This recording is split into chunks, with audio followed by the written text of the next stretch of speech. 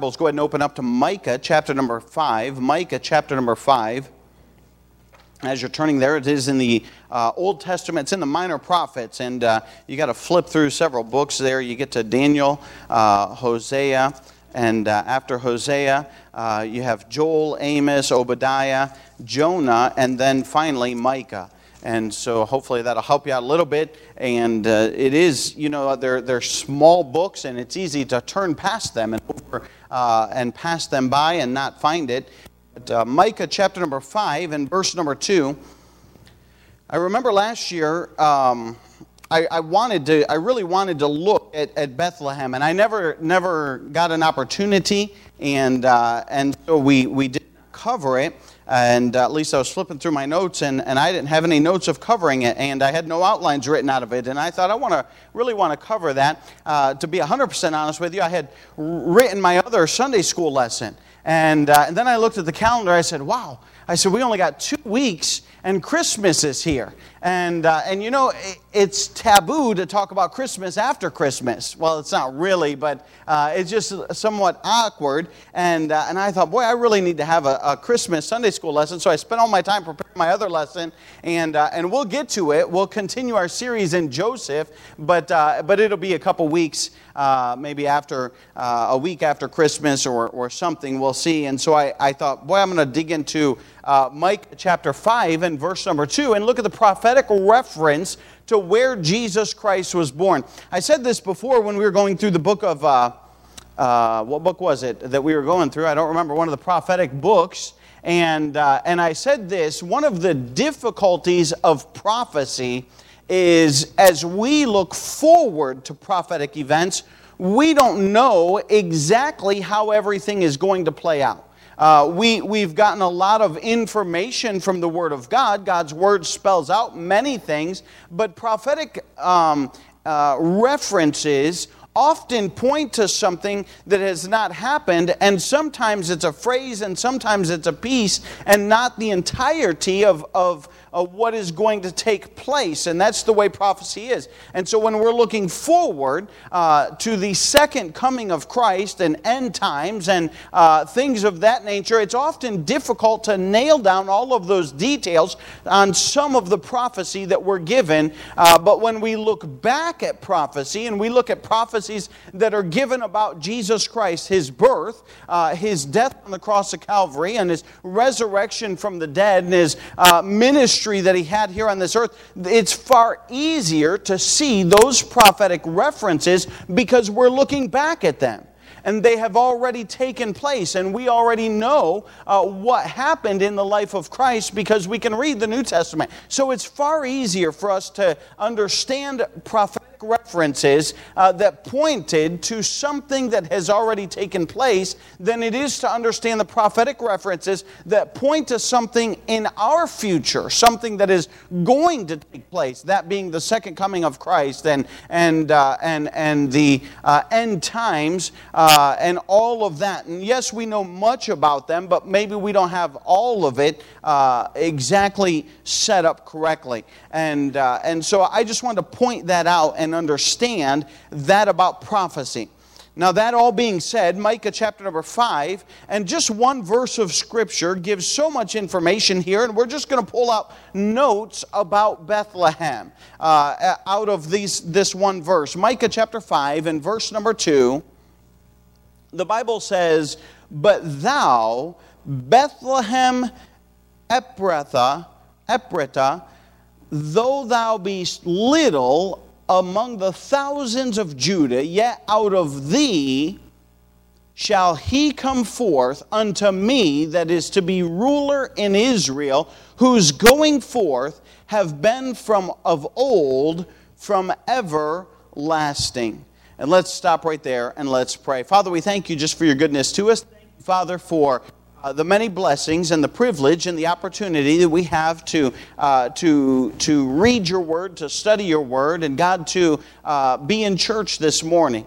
And God, I know there are those who desire to be here and physically cannot be here. And God, we do thank you for the live stream and call in and the ways that we do have it available, Father, for those who are not physically able to be here. But God, we do thank you for the fact that we can openly meet and we can come here.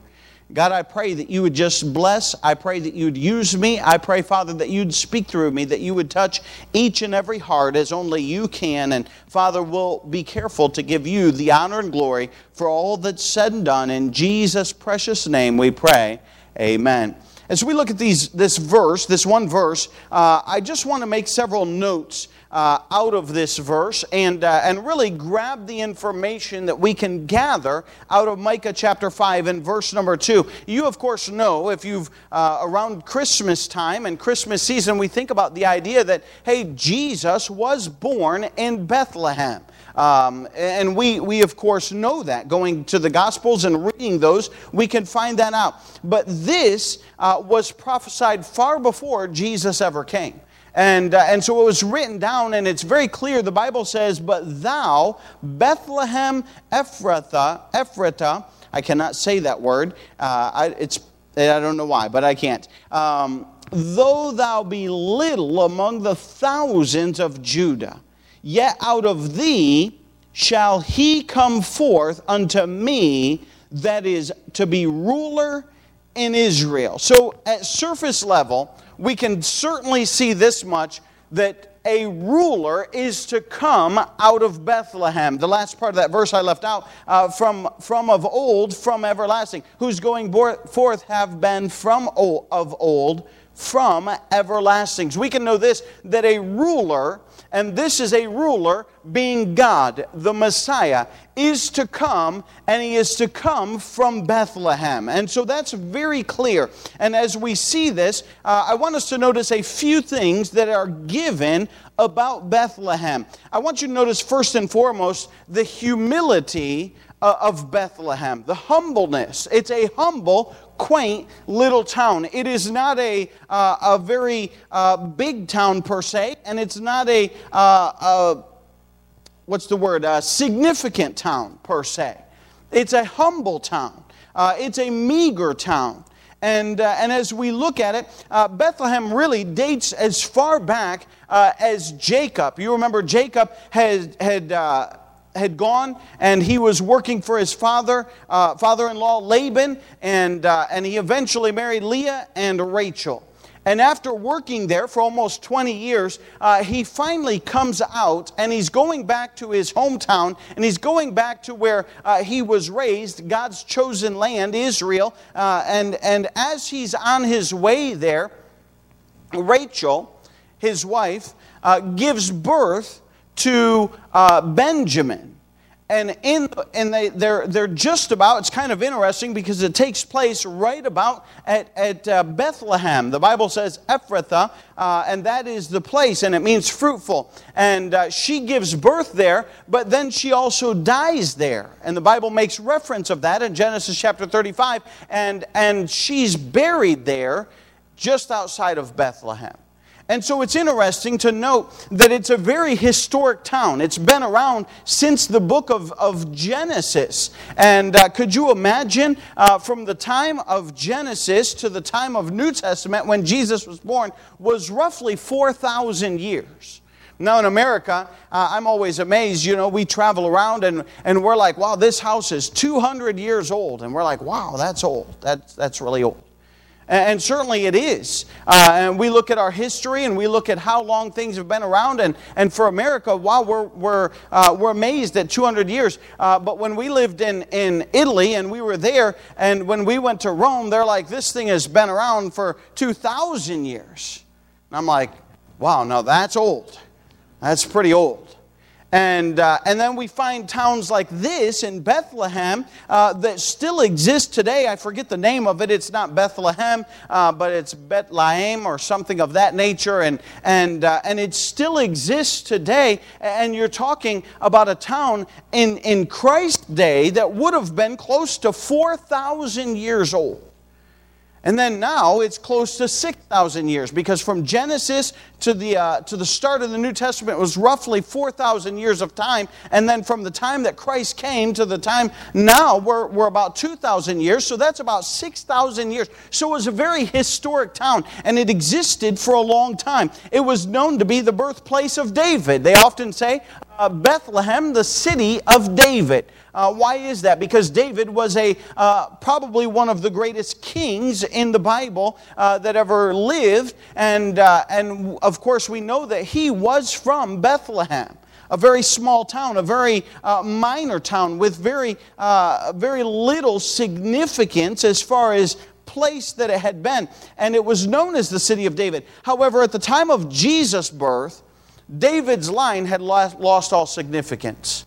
I mean, you think about what took place with the kings, and David was king, and then his son Solomon was king, and I was reading all about that and kind of studying about the kings, and then eventually Solomon, his son Rehoboam, took over, and you remember he consulted the older people, and then he consulted his friends, and he decided to go with his friends. Well, the rest of the nation disagreed with Rehoboam, and they separated. So Rehoboam left basically with one kingdom, and that was Judah, and then I believe one other kingdom added to them, so he had two, and then 10 northern tribes. Israel said, hey, we want nothing to do with you, and they brought in Jeroboam, and Jeroboam was a wicked king, and he led the northern tribes in a complete direction opposite from God. And throughout time, you can kind of track those two kings, the northern kingdom and the southern kingdom, and who was kings, and they had good kings and bad kings, but eventually they were all overthrown, and the Babylonians came in and took over everything.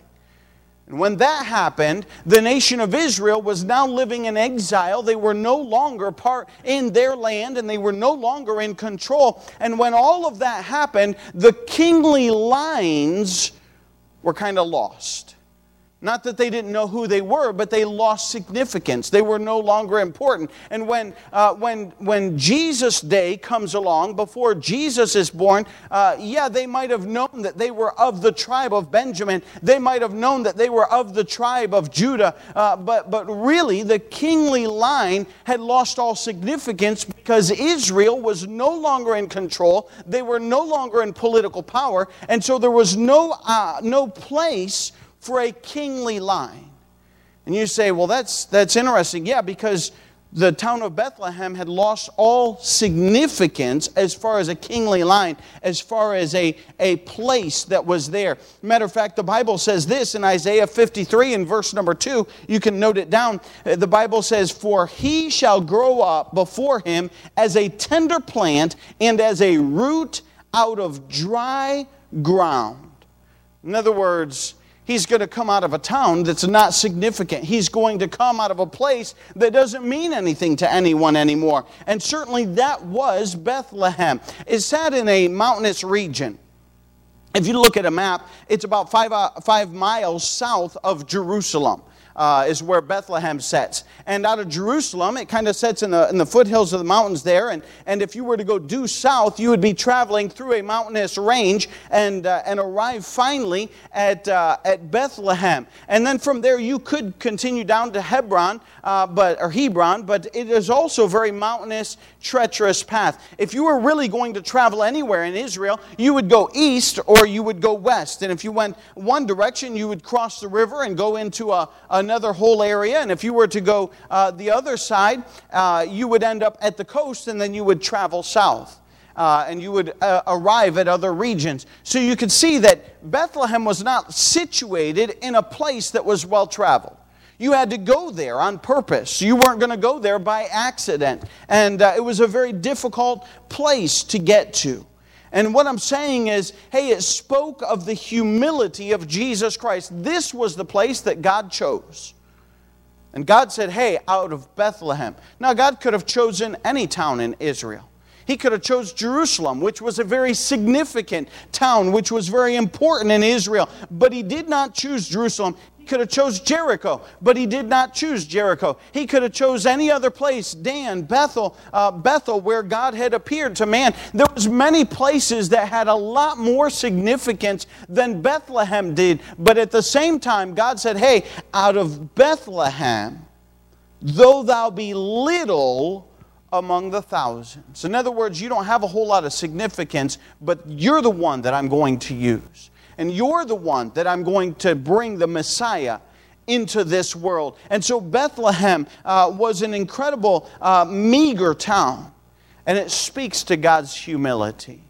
And the fact that, hey, God brought Jesus into this world, into a very humble, meager town that was not significant. What a lesson in humility that God gives us. Not only that, but the Bible says this in Hebrews 2:9, but we see Jesus, who was made a little lower than the angels for the suffering of death, crowned with glory and honor, that He may by the grace of God should taste death for every man. And certainly He was brought into this world in a very meek and humble fashion as the God of the universe. What an incredible lesson of humility. He was brought and made lower than the angels, brought to a meager town, and what an incredible example He is to us in this humility of Bethlehem.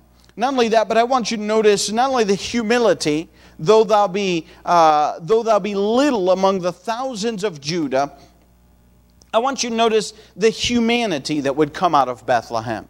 Not only the humility, but also the humanity. Look what He says.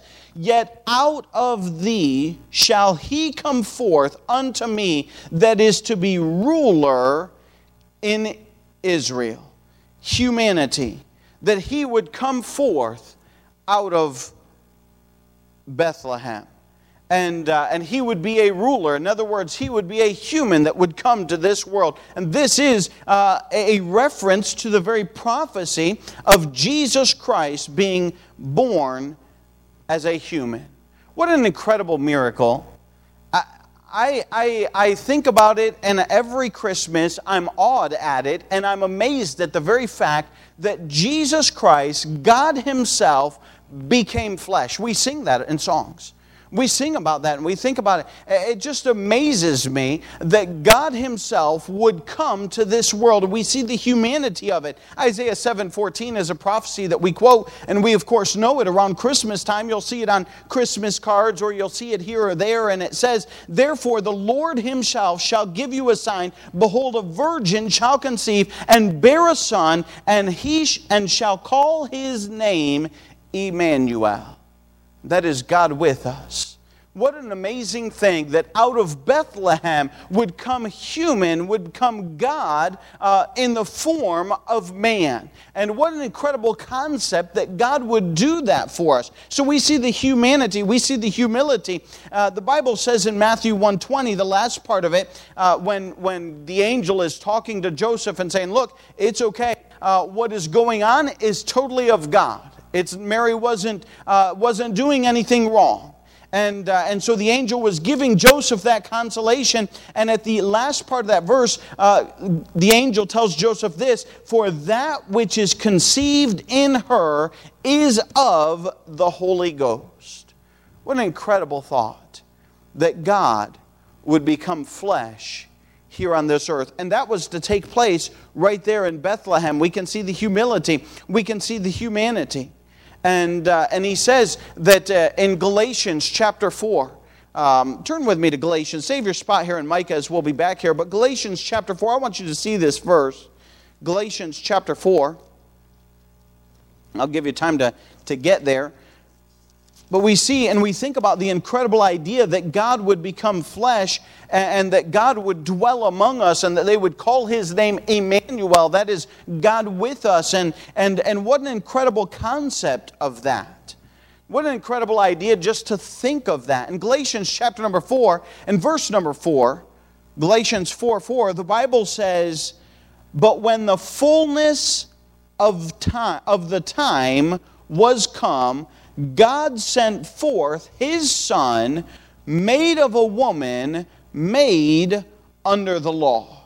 And we see the humanity of Jesus Christ. Hey, when God saw the right time and God said, hey, now is the time. Now I want you to come. Now is the time for Jesus Christ to be born. And God orchestrated and planned it all and set it all up so that, hey, Jesus would come at the right time and He wouldn't be late and He wouldn't be early. And you notice that that Joseph and Mary were traveling. They had to go back and they were on their way to go pay taxes. And then when they arrived in Bethlehem, hey, at the right time, God said, hey, now you're going to have your child.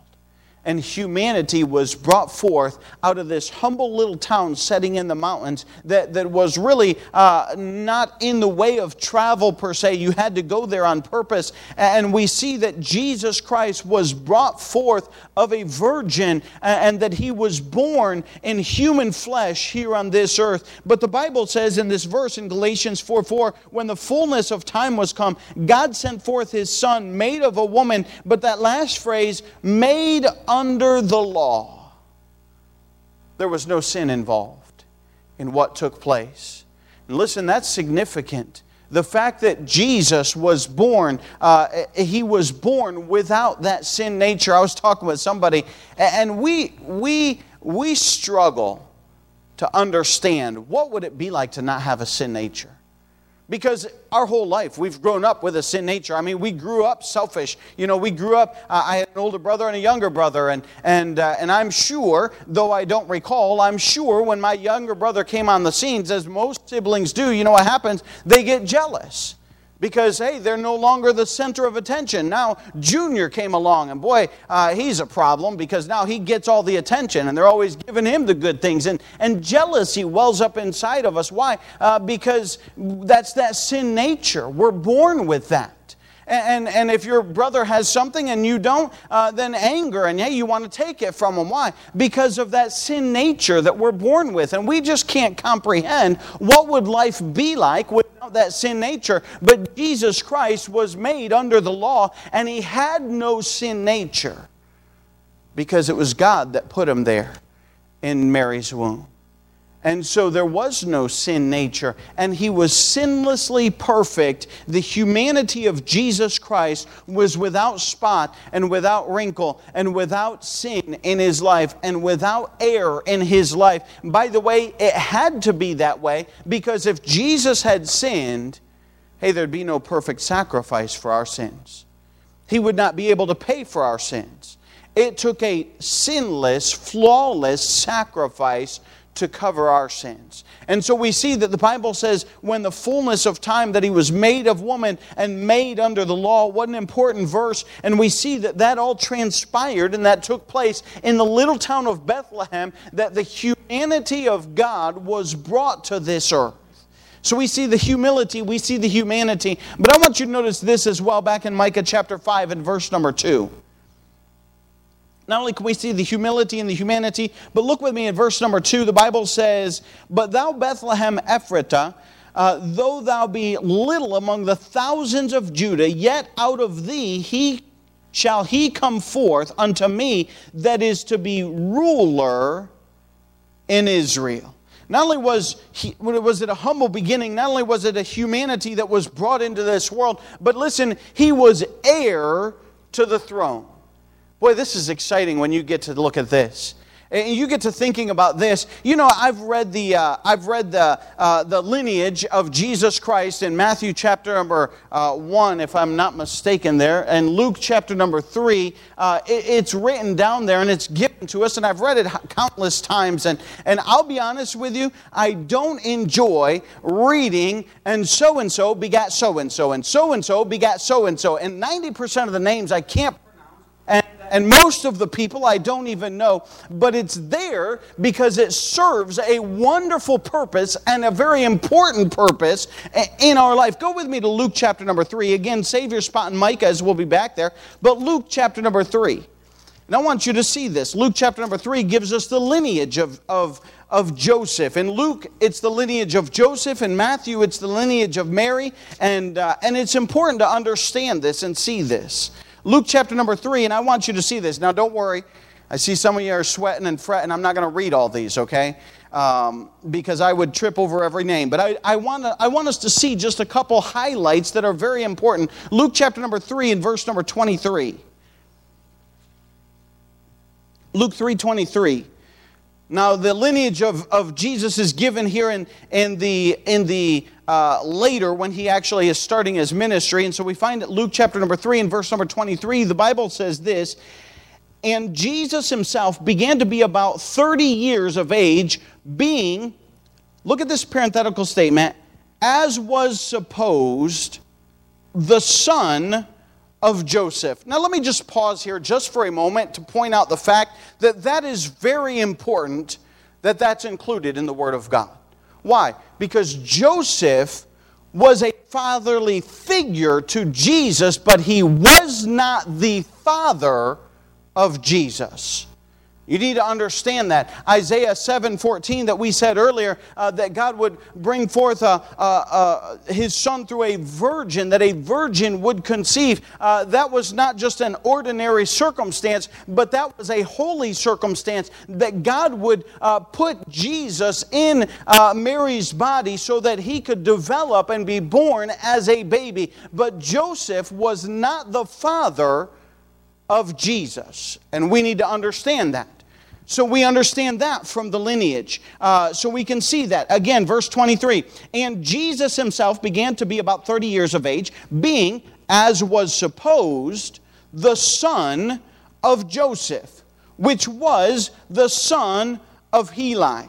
Now we go through a bunch of names here, but he starts off with Joseph, and he's going to trace it backwards. Now, Jesus was no physical relation to Joseph, but nonetheless, for record's sake, oftentimes in Bible, the lineage is brought through the man, and so if you have a kingly, lineage, he is often referenced all the way through the man's, all the men that were tied there, and that's just the way it is recorded and given here in the Word of God.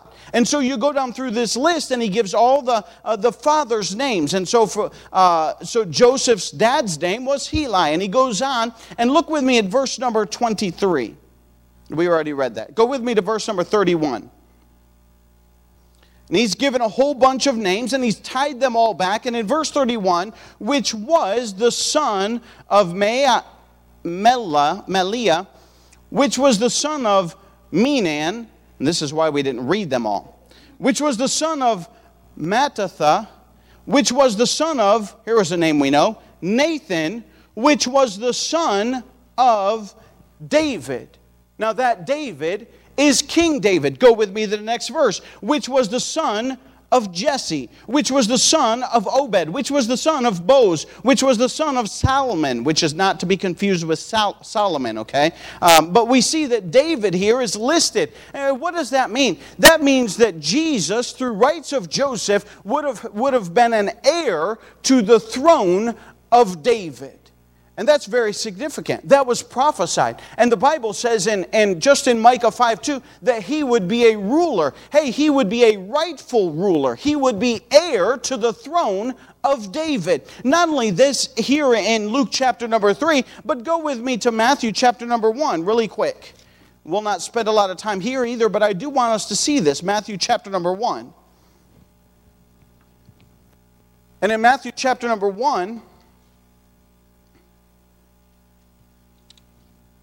he says this, in verse number 1, we'll just read one verse, the book of the generation of Jesus Christ, the son of David, the son of Abraham. He mentions two names besides Jesus Christ that are very significant. He mentions David. Why? Because David was the king of Israel. He was the esteemed king. He was the king that everyone looked to. And the Israelites held him in high esteem as one of the greatest kings of the Old Testament. So David represented the throne and the heir to the throne. Now Mary was tied to that same family, and her lineage went all the way back to David. And then Abraham. Why Abraham? Because Abraham was the one that God had made a promise back in Genesis chapter 22 in verse number 18. And he said, in thy seed shall all the nations be blessed.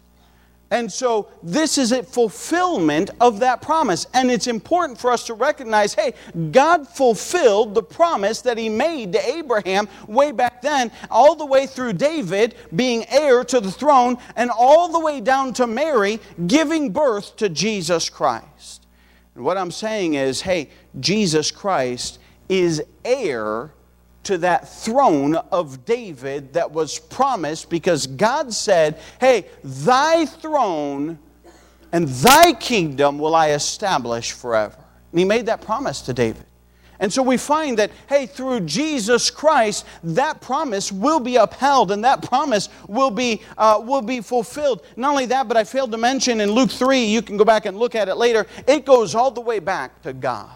And listen, hey, you got to err, because He goes all the way back to Adam, the Son of God, the Bible says. And so we find that Jesus Christ, because of the lineage, He is heir to the throne. Not only that, we don't have time to cover this, but in Philippians chapter 2 and verse number 11, the Bible says, and that every tongue should confess that Jesus Christ is Lord, to the glory of God the Father. Why? Because Jesus Christ, not only because of lineage, but because He is the Lord, He is heir to the throne, and He is rightful to sit on that throne. And we find that all prophesied back in Micah chapter 5 and verse number 2. We find His humility, that it was a small town and it was a meager beginnings. We find His humanity, that He was made without sin and He was made under the law and He was brought forth of Mary as a human. But then we find also that He was heir to the throne, and you can trace His lineage, because the Bible faithfully records that for us.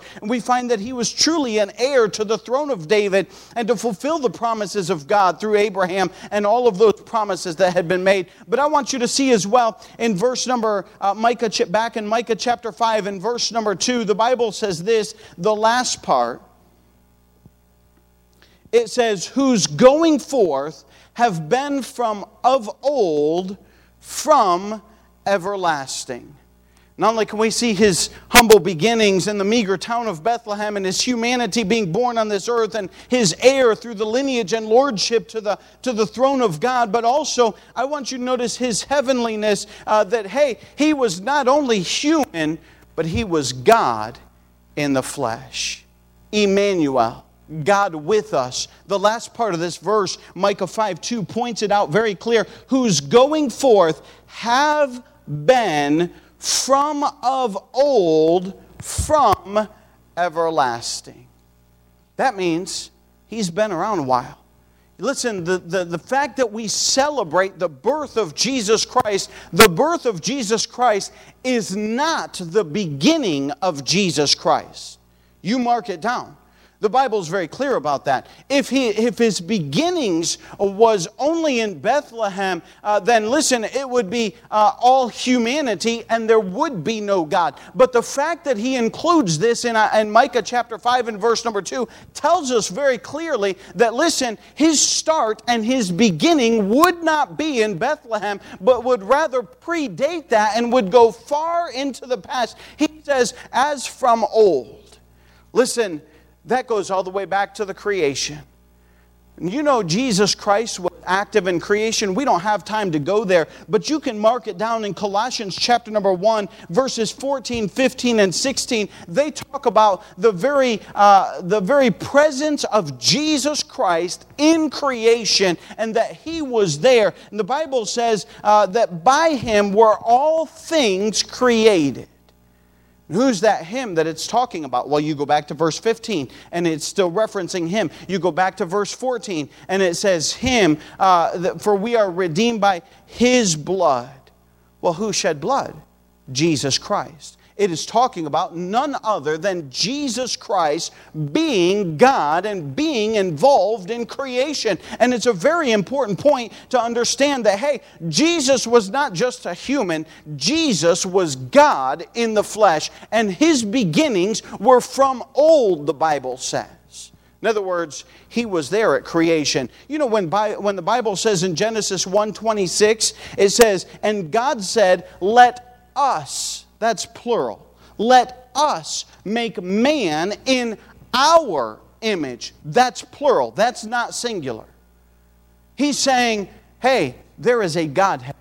There is a deity. There is God the Father. There is God the Son, Jesus Christ. And there is God the Spirit. Don't let somebody else come along and try and tell you that us is the angels. The Bible did not ever say or give credit to the angels being active in creation. But the Bible very clearly gives acknowledgement that Jesus Christ was active in creation. And God was active in creation. And hey, these two and these three, the Holy Spirit, are one, the Godhead.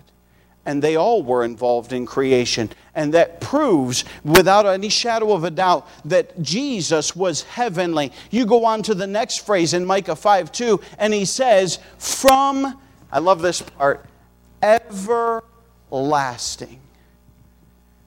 Again, we have trouble understanding that. Why? I have trouble understanding that because we're finite. What does that mean? That means we have a beginning. I can point to my birth date and September 30th, 1975 in Rome, New York. I was born into this world. I didn't exist before that. I wasn't even thought of. I'm human. I have a place that I was started in this world. But listen, because I've been saved, I'll die on this earth and I'll have a point that my life will end here on this earth. But listen, for all of eternity, I'll be in heaven with God. Everlasting. It doesn't end. But go back to our verse and watch this.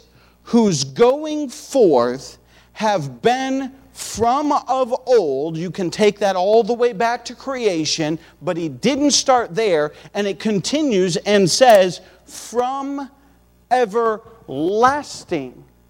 Not everlasting going forward, but from going backward, everlasting. There is no starting point of Jesus Christ. Why? Because He is God. Man, He's heavenly. And He was born in Bethlehem, a humble little town, a meager place.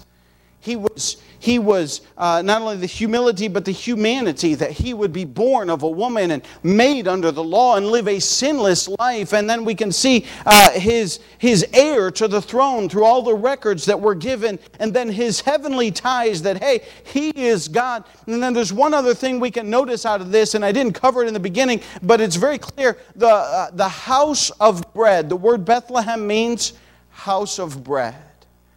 You know what John chapter number 6 and verse 33 says? For the bread of God is He which cometh down from heaven and giveth life unto the world. It's the house of bread. Listen, that's the last note I can cover out of Bethlehem. That Jesus Christ came down from heaven, and He claimed, and I believe, because it says it very clearly, I am, He said, the bread of life. Hey, and He's what we need for all of eternity.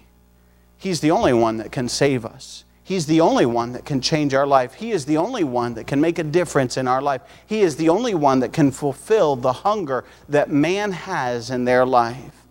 Jesus Christ fulfilled it coming in Bethlehem, the house of bread, brought to us the bread of life.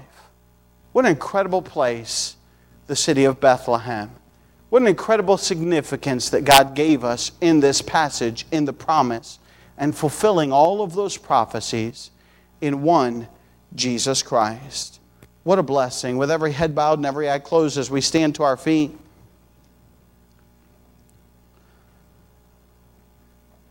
Father, thank You for the great promise, for the great prophecy. God, that You had Micah prophesy and record years before You were ever born. God, may we marvel at truly what a wonderful God You are. God, to have planned and prepared and laid all the groundwork for all of that. What an incredible God to work everything according to Your plan and to cause that Jesus Christ would be born in Bethlehem, a little humble town in the hills south of Jerusalem, and be the Savior of the world. God, I pray that this Christmas time we'd rejoice in truly how great and how wonderful everything that you've done for us was done at Christmas time. God, I pray that you would just bless each and every person. We'll thank you for it. In Jesus' precious name we pray. Amen. As we have just a short hymn of invitation, the little town of Bethlehem, Jesus Christ was born. What a wonderful God we serve. What an amazing piece of prophecy. What a lesson in humility. What a lesson in our need of salvation, the bread of life.